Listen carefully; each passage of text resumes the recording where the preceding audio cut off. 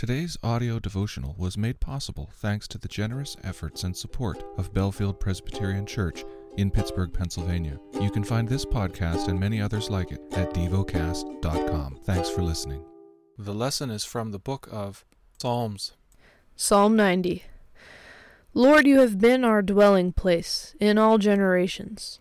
Before the mountains were brought forth, or ever you had formed the earth and the world, from everlasting to everlasting, you are God. You return man to dust, and say, Return, O children of man, for 1,000 years in your sight are but as yesterday when it is past, or as a watch in the night.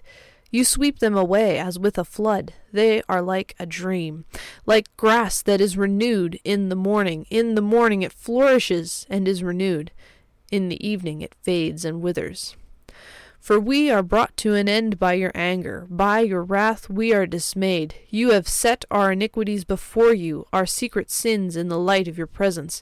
For all our days pass away under your wrath. We bring our years to an end like a sigh. The years of our life are 70, or even by reason the strength of 80. Yet their span is but toil and trouble. They are soon gone, and we fly away. Who considers the power of your anger and your wrath according to the fear of you? So teach us to number our days, that we may get a heart of wisdom. Return, O Lord, how long? Have pity on your servants. Satisfy us in the morning with your steadfast love, that we may rejoice and be glad all our days.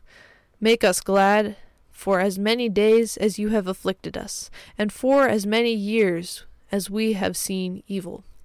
Let your work be shown to your servants, and your glorious power to their children. Let the favor of the Lord our God be upon us, and establish the work of our hands upon us. Yes, establish the work of our hands. Meditate and dwell on what you're paying attention to in God's Word. How has it connected with your heart or mind?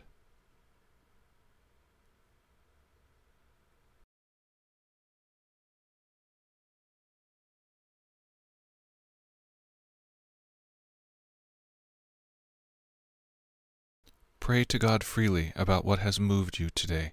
Turn your thoughts to Him and enjoy His presence. We offer the following as prayer topic suggestions. For married couples. For Canada. Thank you for listening to Devocast.